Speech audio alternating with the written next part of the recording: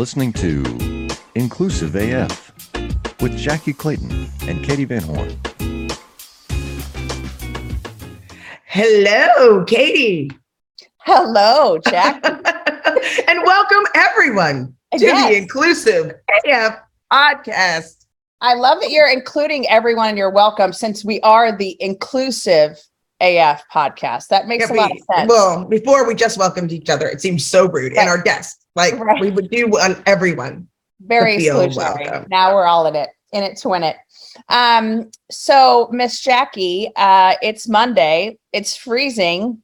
Yes. And by freezing in Arizona, I mean 60 degrees. How freezing is it in Waco, Texas today? Well, my friend in Austin, they already had a pipe burst today. And their electricity is out. So let's just start there. Like, there's already icicles forming on the garage, from yesterday to today. It's freezing. Legitimately freezing. Legitimately freezing. So much so that my husband actually went to the grocery store to get pot pies, soup, and chili. Yes. All the comfort foods. Stocking up. Don't forget the cherry pie. We're just, the important things, all the important things. And I hope also some beer that you can just put out in the ice, because that's like what they do back east, right? That's fun. Okay. All right. I'm going to stop on the weather forecasting over here, but I think we're both going to lose to our guest on when we talk about weather, because I think they're going to win. Yeah. So Eli, I would love for you to introduce yourself and share a little bit about yourself with our guests. Well, hello, and thank you so much. I'm excited to be on the Inclusive AF podcast, because that is pretty AF. And, a world that is inclusive AF is really, it's really what we need. It's something that I've advocated for decades. I know I don't look it, but I am 58 years young. 57 and a half years young. I'll be 58 in June. But you know what they say? I knew you were younger than 50. 57 and a half. That's right. But my name is Eli Rigatuso, and I am a queer, transmasculine two-spirit of the Menominee Nation. And I introduced myself that way on purpose, because every single one of those things means something important to me in an aspect of my life. I have been an outspoken member of the LGBTQIA2S plus community for decades, many, many decades now. And more specifically, when I came out as transgender at the tender age of 50 in 2015, was when I started to focus more on diversity, equity, inclusion, and belonging as it relates to transgender, non-binary, two-spirit, gender diverse, and gender expansive people. Because, in this conversation that we have around diversity and equity, inclusion and belonging, we often find ourselves talking about Black and brown folks, which the brown doesn't always include Indigenous. That's right. And we don't think about intersectionally how our different identities further marginalize us or further impact us in ways that folks who don't carry multi-marginalized identities have to face. And I think that's really important to think about. It's kind of interesting. I will hear people within the LGBTQ community do this thing where they go, LGBT, ABC, blah, blah, blah, blah, blah, blah, blah. And they make this joke about how many letters there are. And I always say to these people, you know what? Every single one of those letters means something to someone. So why would you minimize it in that way? And I hope that one day it is actually all the letters in the alphabet, because it should be. That's right. All be able to say, this is who I am fully and completely and wholly, and be seen honored, valued, and appreciated as such. Absolutely. I love that. I love that. It is, most of our listeners know it's a personal nature to me, of making sure that people are included. And you're right. So often when I first started in this work, they were just talking about Black people and women. Like that's what they were looking at. Mm-hmm. And I've even seen self-proclaimed experts say, these are the only people that we're concerned about. Or I've been asked in the past, oh, the LGB part is okay, but can we leave out the T part? Or my oldest identifies as non-binary, and it is also like a supermodel within how they feel, and how they present themselves depends on how they are feeling, and then discredit their own, how they want to be referred to. And it's frustrating. And we need to make a place where we can be ourselves, so that we can innovate, so that we can help each other, so that we know what to do, so that we build things in the right places and in the right way. Yeah. And, this is where it's like, you hear people say a lot, inviting people to the table. Well, it's one thing to invite us to the table. You also have to close your mouths and open your ears so that you can hear what it is that we're asking, and so I started this little thing I call Speaking of Happy. Okay. And I started Speaking of Happy in like 2008, 2009. So like way before I even came out as trans, because I wanted to put the word happy back into the word gay, because it was like, look, I want to talk to you. I want to educate you. I want to help uplift knowledge and awareness around who we are, even around the initialism itself. Everybody calls it an acronym. It's not. If you look in the dictionary, an acronym is something that you actually pronounce, right? Right. So if you take the first letter of each word and you can actually pronounce it as something, PFLAG, right? That's an acronym. And initialism is literally the first letter of each word that's just included within that. And so when we say LGBTQIA2S+, right? It's an initialism, because that's literally the first letter of each of those words: lesbian, gay, bisexual, transgender, queer, questioning. Like, I'm a wealth of knowledge when it comes to those letters, and I will talk all day long. So I'm just going to warn y'all, going to have to cut me off at the 45 minutes, right? You might have to where's the hook to pull me off stage?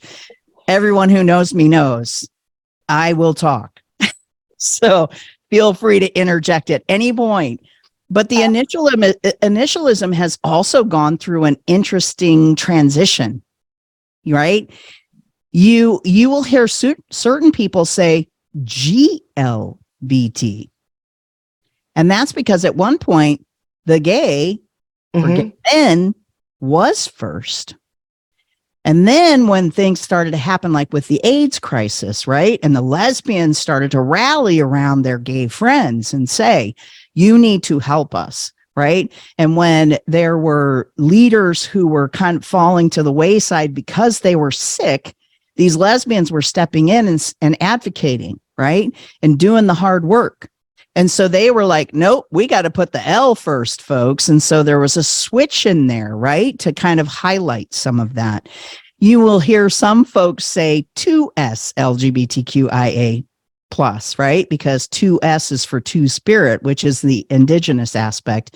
Sometimes I say 2S first because I am. Sometimes I just leave it at the end, but you'll hear people saying that. And I'm actually not trying to claw for the front of the list. Doesn't necessarily matter. What I want is everyone to understand those things. And I didn't even understand how much my own community didn't understand all those letters until I came out as trans. When I came out as trans, I had lesbians, gays, bisexual folks saying to me, but wait a minute, you're like the most feminine person I know. You're not a man. And I'm like, okay, there's some lack of knowledge and awareness here. That's right. Right. And so I'm going to take some time to educate you. You're like wrong about that. And you might want to check that out because, hey, I know you have kids. And eventually they're going to grow up and they're in a lesbian household and they're going to turn around and say, Mom, why were you this way about this? Because you're wrong.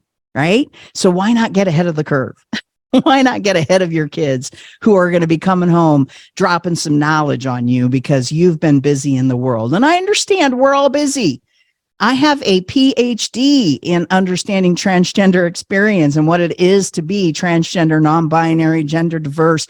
You know, when I first came out as trans, I did identify myself as someone who was born assigned female, transitioning to male. However, that really didn't encompass everything about me.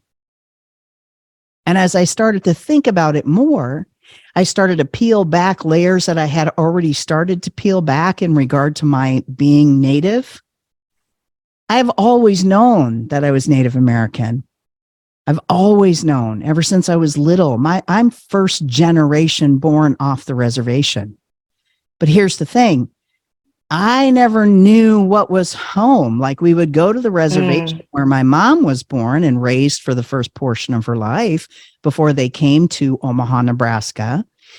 But I didn't feel like I belonged there because they were saying, you don't know what it's like to grow up on the reservation.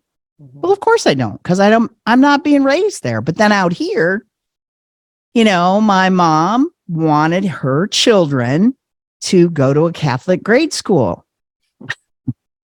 Well, during my years at the Catholic grade school, some of the things that were still happening were just as bad as what was happening at the boarding schools. Because guess what?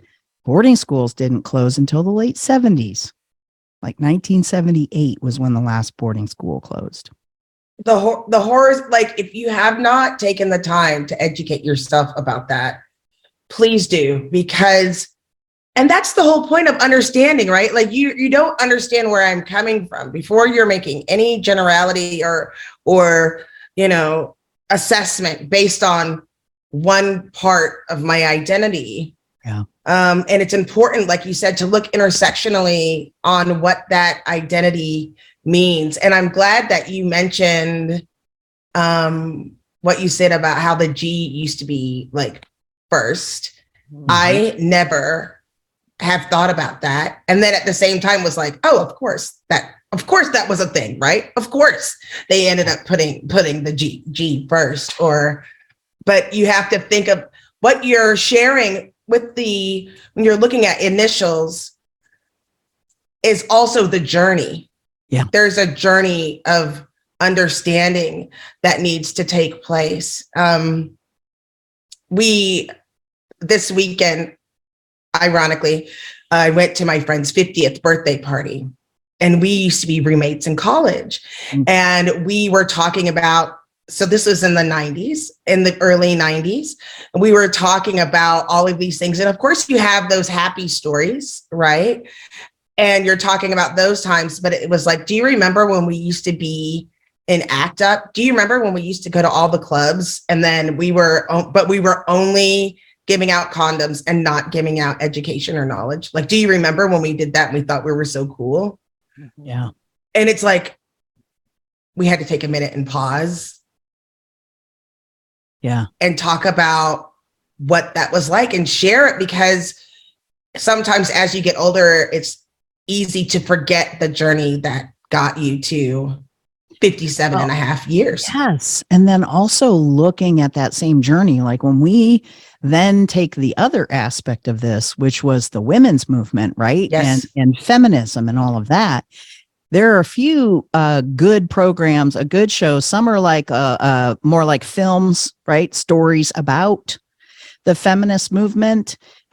One of them was, and I can't remember the name of it, and I apologize, but it was from the lesbian perspective of the feminist movement and the ways in which it was like all of these well-meaning white women got together, but when the lesbians and the Black and brown and indigenous folks showed up, they were like, no, you can't. And they were like oppressing or stopping them from advocating too loudly. And so what ended up happening was that division, because those folks who were Black, brown, and indigenous and also lesbian were like, no, we're going to go do our own thing because you're doing it wrong. And I don't disagree, but it's like at some point we all got to come back together, right? Mhm. All of these break off points. It's like what you're saying about certain folks who will say, look, come and advocate for the LGBTQIA2S plus community, but can you just stop at the B? That's right. And it's like, no, I absolutely cannot, because these things are not separate.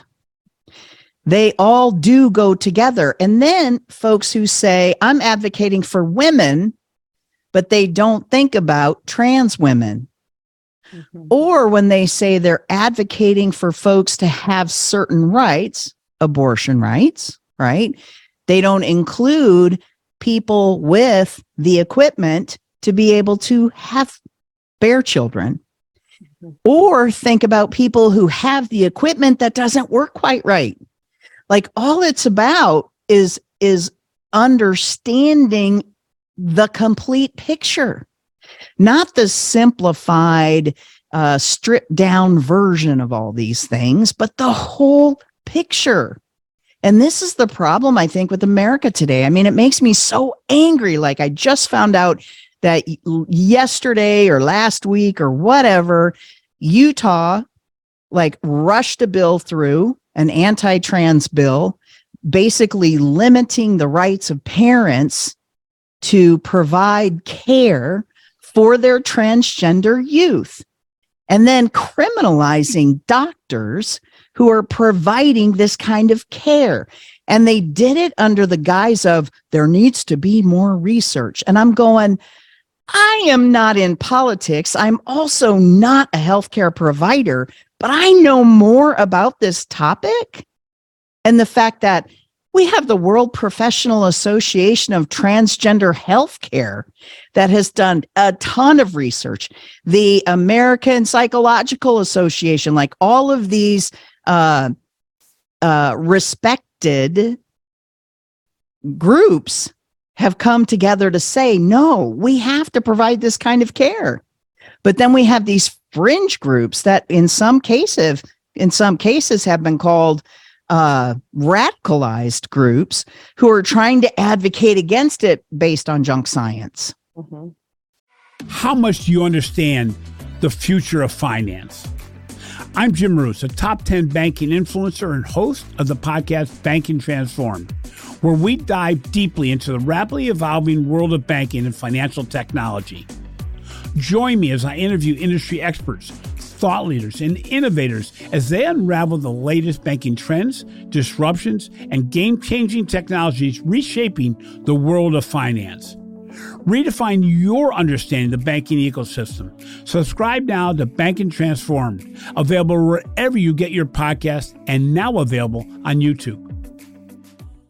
Well, I know that the Utah bill I wasn't familiar with, but we're dealing with a lot of this stuff in Arizona. We have a new superintendent that scrubbed all of the education stuff of anything that refers to anything around LGBTQ, which is damning children to suicide is the way that I feel about that. And I know that might be an extreme statement, but no, it isn't. It is not at all. These bills are literally life threatening. On purpose, and they know. Like, Right. don't get They it know. twisted. We always Right. talk, the system is working exactly the way the system was created to work. So don't think that they didn't know as a result of this, that there will be people. Yes. And I think that's one of the interesting points. It's exactly what you're saying, Eli, that they're saying, oh, we've done the research, or we looked at this and we found out from these professionals or these doctors or whatever. And when you start pushing them on, well, what, was it the American Medical Association? Was it, the APA? Well, like, who was it? And it's like, oh no, it's, John Doe's XYZ PDQ science experiment. And you're like, that's not science. That's not how this works. And it is so, it's just unfortunate. I want to ask you a question. I'm going to veer right slightly. Okay. Can you talk a little bit about what it means to be two-spirited? Well, it's very interesting because there are literally hundreds of native tribes. Mhm. And there are different meanings, obviously different languages, but different meanings for what two-spirit is in different tribes. For example, my Menominee Nation sees anyone who is LGBTQIA2S+, anybody who falls in that initialism as two-spirit. And so I am Menominee, and I claim being two-spirit for a variety of reasons, mainly from intuitively what I know about myself culturally. The more that I've learned, and again, I've had to go out and get this knowledge because my mother wasn't taught it. Her mother wasn't taught it. Her mother before her wasn't taught it. Mm-hmm. I interviewed relatives, my aunties and uncles, about our being Menominee and about our culture and traditions. And the interesting thing is it was stripped from us decades ago. Mm-hmm. And so as I started to learn some of these things and learn some of these different ways culturally and spiritual practices within my community, my Menominee Nation, I'm like, wow, I do this naturally. Like some of the things that I had been doing are things that I know came directly down through my DNA to me. I have always stood in opposition of oppression of any kind. And, as a very young person, I watched this film called Bless the Beast and the Children. Mm-hmm.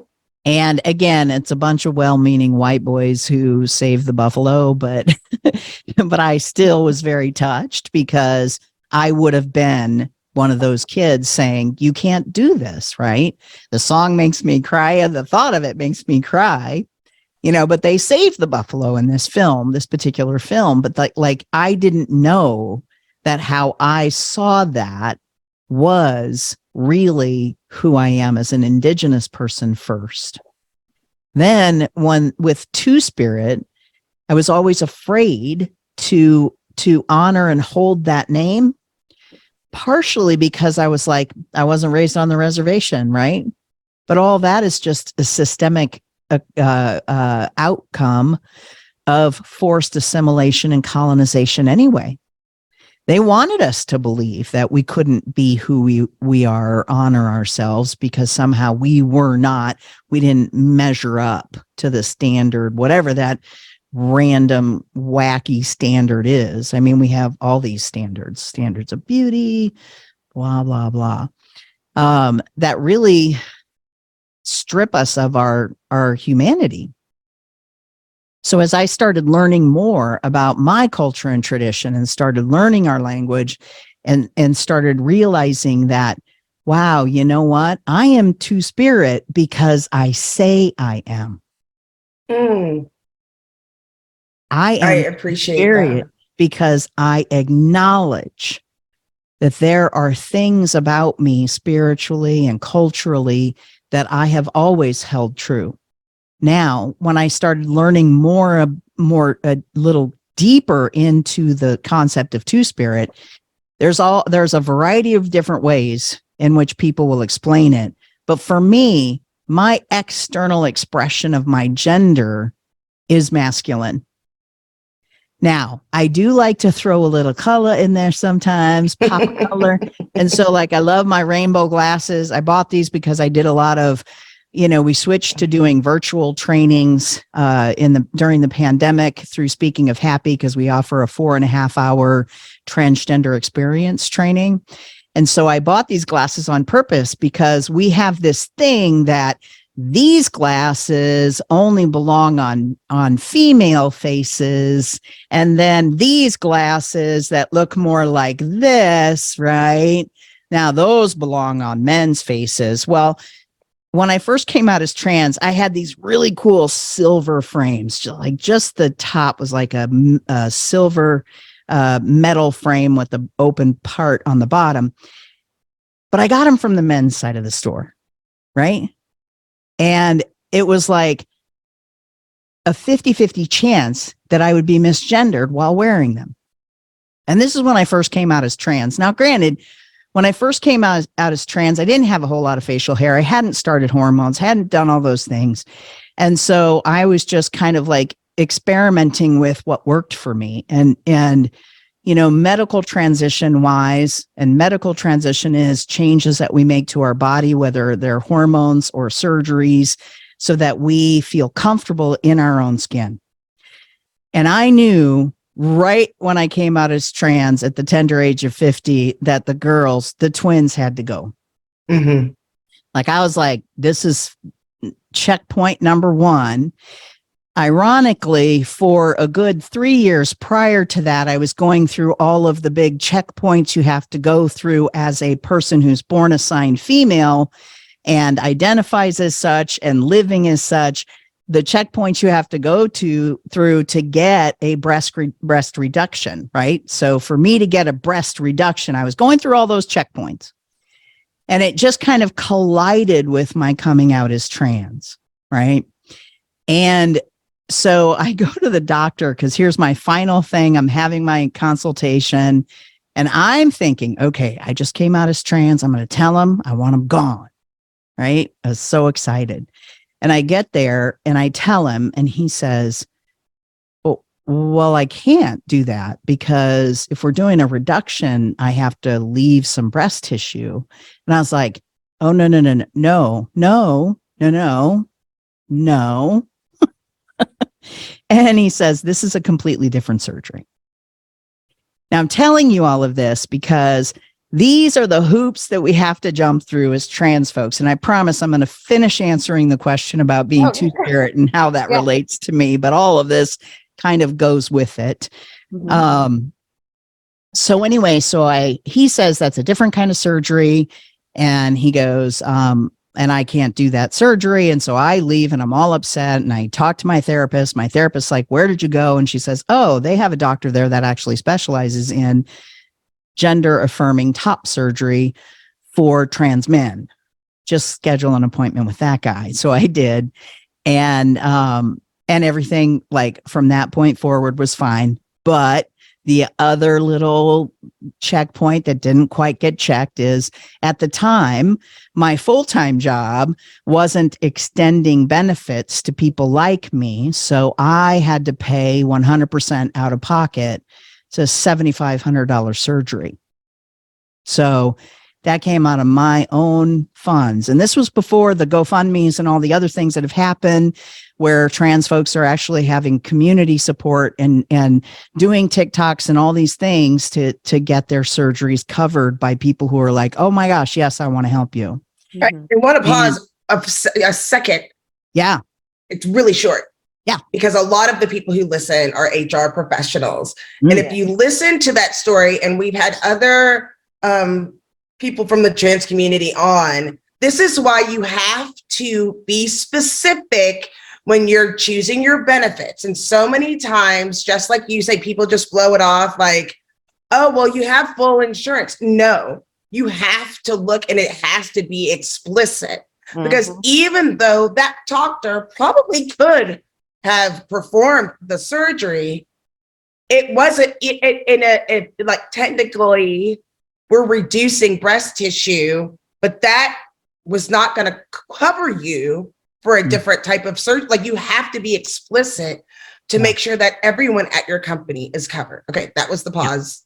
And I love that pause. And I will also add this caveat.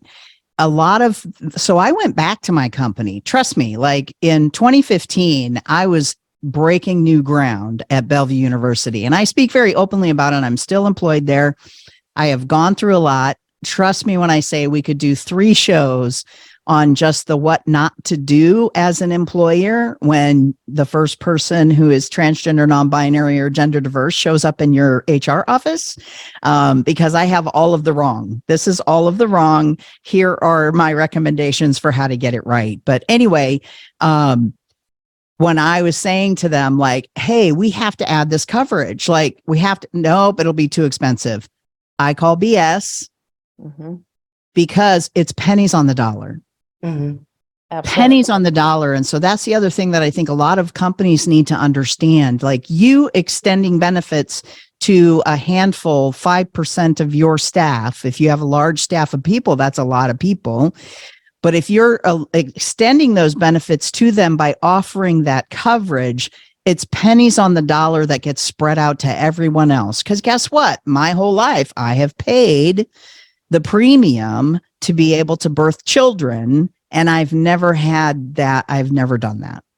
I've never, okay, that's a lie. At one point I felt like I wanted to, and I was pursuing the thought of it, but I never really had a long-term life partner. So I was like, I don't know. I don't necessarily want to do this alone. It's hard enough for me to care for myself. But anyway, so all these years I've been paying for that benefit so that all the people who have that equipment in my companies, across all the companies that I've worked at, I have paid for my share of that through an insurance. So I think it's just like, we got to understand and break those things down. Anyway, I'm going to pause. I'm going to push one more pin in here. Yeah. I think the other piece is that depending on the state, depending on the insurance carrier, there are specific things that if you are working with the broker, if you are the benefits person, there are very specific questions to ask, because they will sometimes say, oh, yeah, we'll cover folks in the trans community. We have, gender affirming. And then you start to dig in on, what does that mean? Does that include this? Does that include that? Oh, well, no. We just do hormones, or we just do, or the cap is 2,500 or whatever it might be. And you're like, that's barely going to scratch the surface. And so I think that's the other piece. And to your point, 5% of your population might use the benefit. So it's also, Jackie and I talk about recruiting a lot. It's also, from a PR perspective, it's very positive to say you have these benefits available to folks when you are sourcing for more diverse people, even if they don't actually take advantage of it. Sorry. Yeah. And, that is actually, it's beautiful that you say that. And again, it's also consult with someone like me. Mm-hmm. Let's talk through the scenarios that could be possible. Because here's the other piece of it. Not every transgender person is going to want to have surgery. Mm-hmm. There are transgender folks who are like, nope, I don't want to do anything to my body. I am this because I say that I'm this, and all of these parts are part of that, and it shouldn't matter. And it absolutely shouldn't, which is why I'm going back to me being two-spirit. That was stripped from me. Well, what a lot of people don't understand is that decades ago, when the colonizers showed up and they met people like me, they deemed us as unholy and unhealthy, and they dug pits, threw people like me in them, and allowed wild dogs to rip us to shreds. And that is not hyperbole, it's truth. But those stories have been passed down verbally and in writing for decades. And when I started doing this research and sitting with that knowledge, right, my people were forced to hide us to protect us, and then forgot that that's what we did because we weren't verbally passing this information down. Now, some elders knew. I was interviewing an aunt. I told you I started interviewing some of my aunties and my uncles, and this was probably 3-4 years prior to my coming out as trans, maybe 3 years prior. But I interviewed one of my aunts, my Aunt Eva, who is hilarious, by the way. And, just getting her story about growing up on the reservation and then life off of the reservation and what was that like for her. And then I added these bonus questions because I was the interviewer. Right. And I said, what do you think of me? And some of my aunts and uncles were like, well, what do you mean by that question exactly? Okay, what do you think of me? Because I was the first family member to be openly someone who identified as LGBTQ+. Back when it wasn't cool, y'all, like I'm talking about the mid 80s, right? This was the whole tell your parents, and then your parents were like, just don't tell grandma and don't tell your aunts and uncles. And oh, by the way, don't say anything to your cousins. And we'll just keep this, don't ask, don't tell. Mm-hmm. But I said to my family, I was like, no, sorry, because my brother gets to bring his partner. My sisters get to bring their partners. Nobody has to be the wiser about it. There's no explanation. As a matter of fact, even at one point, my mom even asked me, why did you even have to tell me? Why couldn't you have just brought your significant other home? And I'm like, Mom, I mean, come on. Right. You were raised Catholic. You raised me Catholic. You cannot tell me that it was that easy to wipe that memory of what the Catholic Church taught you from your database. Not possible.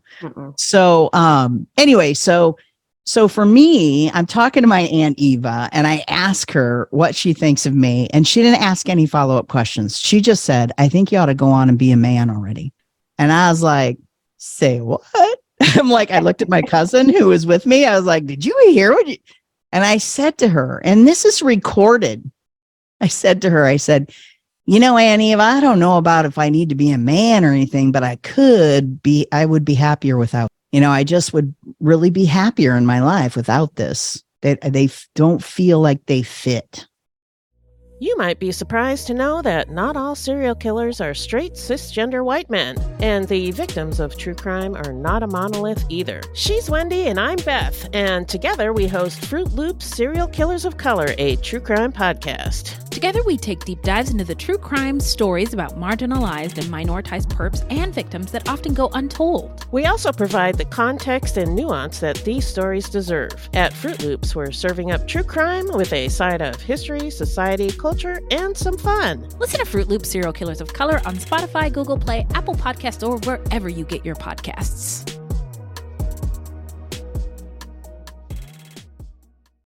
And what's so interesting is that when I got my top surgery in December 21st, 2015, I was on the fast track as I came out to myself in April of that year, told my partner in May of that year, told other family members in May of that year, got on hormones in August, top surgery in December, like chop, chop. I was like, well, chop, chop.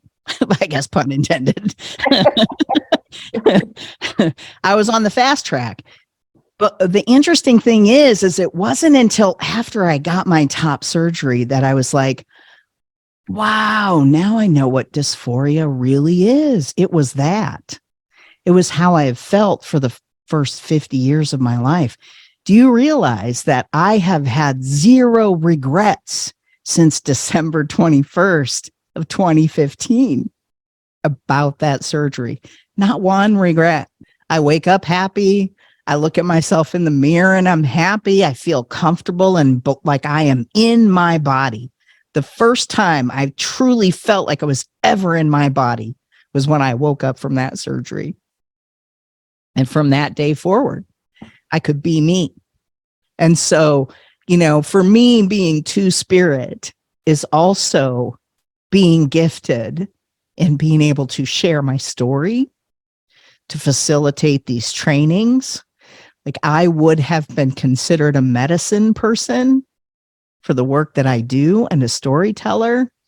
And all of these positions within my Menominee community and other Native communities were all positions that were held in high regard. We were the leaders. We were the visionaries, medicine people, the storytellers. We were the keepers of our stories. And I tell family members now and anybody who will listen, we are now at this point of what I call this great awakening. And I have been talking about this now for a number of years. And then I listened to a book, and I think it was Decolonizing Two-Spirit or something. There was a book that I listened to on audiobook, and they were talking about this great awakening, that it was coming, and that many Native communities had been predicting it, that it would be coming. And they talk about it as a seventh generation, right? That in your seventh generation, so from my great-great-great-grandparents down to me, I might be within that seventh generation of Indigenous people who's now living in this great awakening. And I'm part of that. I'm part of that awakening. Intrinsically, I feel I am equally masculine and feminine.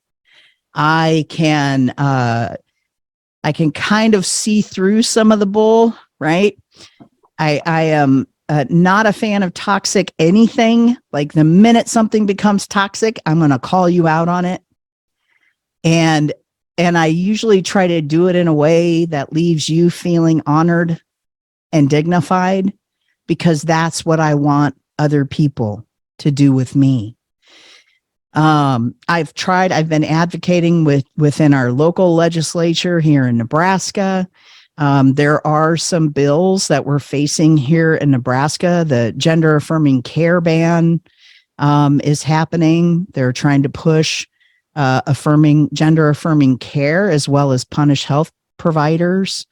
There is the let's see here.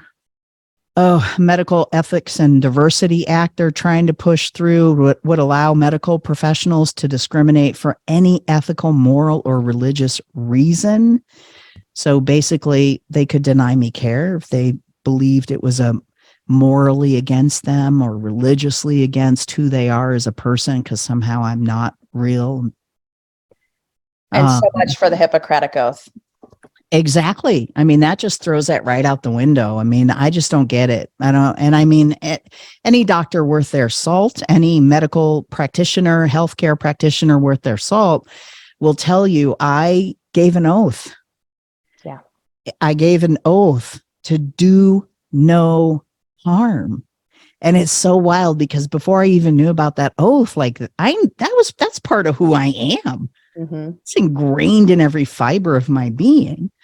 Like if I am wishing harm upon you, then I am just as bad as the person who would wish harm upon me. Mm-hmm. I'm no different at that point. And it's a very, it's an interesting conversation to navigate. I mean, I talk all the time. I've started sharing on my Facebook page when I first came out as trans about the irony of the gendered bathrooms. I'm like, we don't have gendered bathrooms in our home. Why do we have them outside of our home? And then I would have, lesbian friends say things to me like, look, I don't have men going to the bathroom at my house. I don't want to have to deal with their messes going out of the house. And I'm like, girlfriend, you go to the bathroom with other women and they are not clean. Yeah. Like there are some bloody murder scenes that have taken place in some of the bathrooms that I have been in prior to my transition. Yeah. Now, I will admit, men are pretty gross too. And I've gone into some bathrooms now where I'm like, oh, geez. Like there are certain places where I will not go to the bathroom. I'll wait until I get home so that I don't have to deal with someone else's, disregard. Like that's the part that I think is really kind of important. And it expands beyond the whole bathroom debate. It's like, I have been trying to literally defend my humanity since 2015. And I just find it ridiculous. I have told people, I'm like, look, if somebody came up to you and told you that you could not believe in the religion that you believe in, or that you couldn't read the Bible on your break at work, and they wanted to pass legislation to prevent you from reading that Bible anywhere but your home, I'd be standing right there shoulder to shoulder with you and saying, this is not okay. And I don't understand where the breakdown is there for folks who would stand in line and say that I don't deserve to have health care or to be treated with dignity and respect out in the world. I feel like so many, like it's me being naive, right? Growing up, understanding, and from my perspective, thinking of how we looked at civil rights and looking at these things. And it was terrifying as a child. Like it was perpetuating trauma every year when you get to that section. And always thought, well, I'm glad we don't have to go back there when we're literally going back there. And so I hope that people are paying attention to recognize how important it is to vote, like these things that come up. I mean, and like you're saying, as we share these stories, when you get real with people, there's people who don't believe you when you're like, no, this is a law. Like you can legally do this. Like this in the United States that we live in. And how we look at this. I feel like I never thought that we would be going so backwards. And yet we're making strides in some directions, at least with the knowledge. But what's scary is as we gain more knowledge, the more we're going to have to fight for those rights. And that's what people have to recognize. And getting tired is just not an option. It's just not an option. Yeah. Yeah. And well, and here's the other piece of it, though, for folks like us, right? Black, brown, indigenous people, multi-marginalized people, transgender, non-binary, gender diverse, LGBTQIA2S plus people, Jewish people, Asian people, like we cannot afford to not pay attention. That's right. Our lives literally depend on us having this knowledge and being aware and being awake. And I mean, if we're not, these things get passed, they get expedited through. Like whenever we have the GOP in the leadership, it's like what happened in Utah, literally 10 days from introduction to the governor signing it into law. 10 days. 10. And this is the piece of why they want to stop critical race theory, updated education around sexuality and sexual orientation and all those things that within schools. Mm-hmm. Like the folks that oppose it want to oppose it so badly because they know that by doing so, they can continue to have the privileges that they have. Then they don't have to fight for them because they're just handed to them on a silver platter at that point. There is, so there was a guy, let's see here. So there's a group on Instagram called Decolonize Myself. And there was a video that they posted recently where it was so poignant what this particular person, I'll find the link to the actual post and I'll send it over in the comments to you if you want to share it with folks. Absolutely. But this person shares so powerfully about why we are the way we are, why we have been led down this path. And it really ties together so profoundly, like our founders, they did this on purpose. They want to do the work that they don't want to do, the working in the Walmarts and the McDonald's and some of these places. And it's just sad because it's just like, we are so brilliant. I actually here in Nebraska am finishing up a project that I did for the ACLU of Nebraska. And I interviewed some local transgender folks, Nebraskans, for this project. And I talked to them not about all of the ways in which we're vilified. I talked to them about what's important to them, where they find joy. Where do they have their creative outlets? Where do they see themselves in 3 to 5 years from now? They're some of the most brilliant, talented people that I have ever met.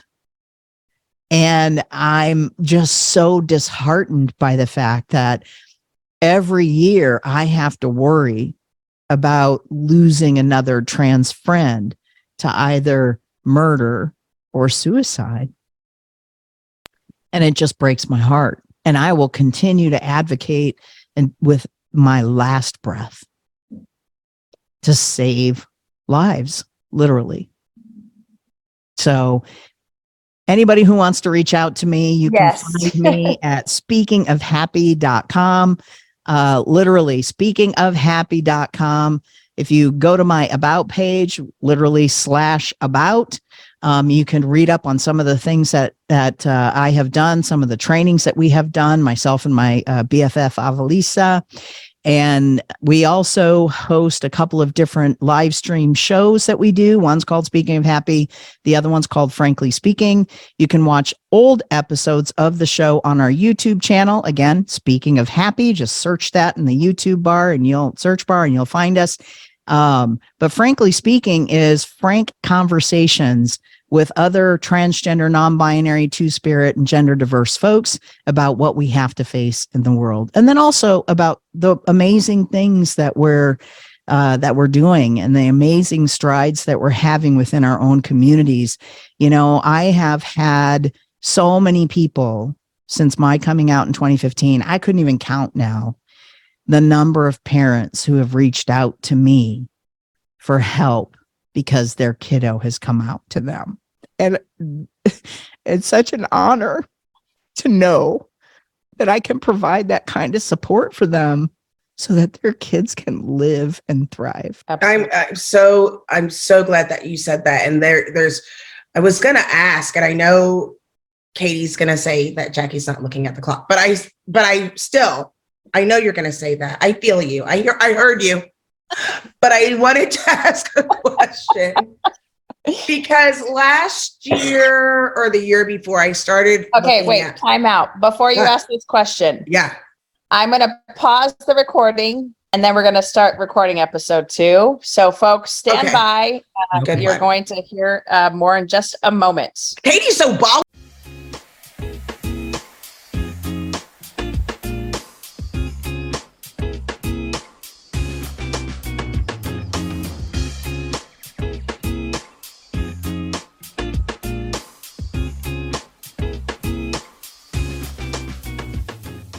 Do you love news about LinkedIn, Indeed, Google, and just about every other recruitment tech company out there? Hell yeah. I'm Chad. I'm Cheese. We're the Chad and Cheese Podcast. All the latest recruiting news and insights are on our show. Dripping in snark and attitude. Subscribe today wherever you listen to your podcasts. We out.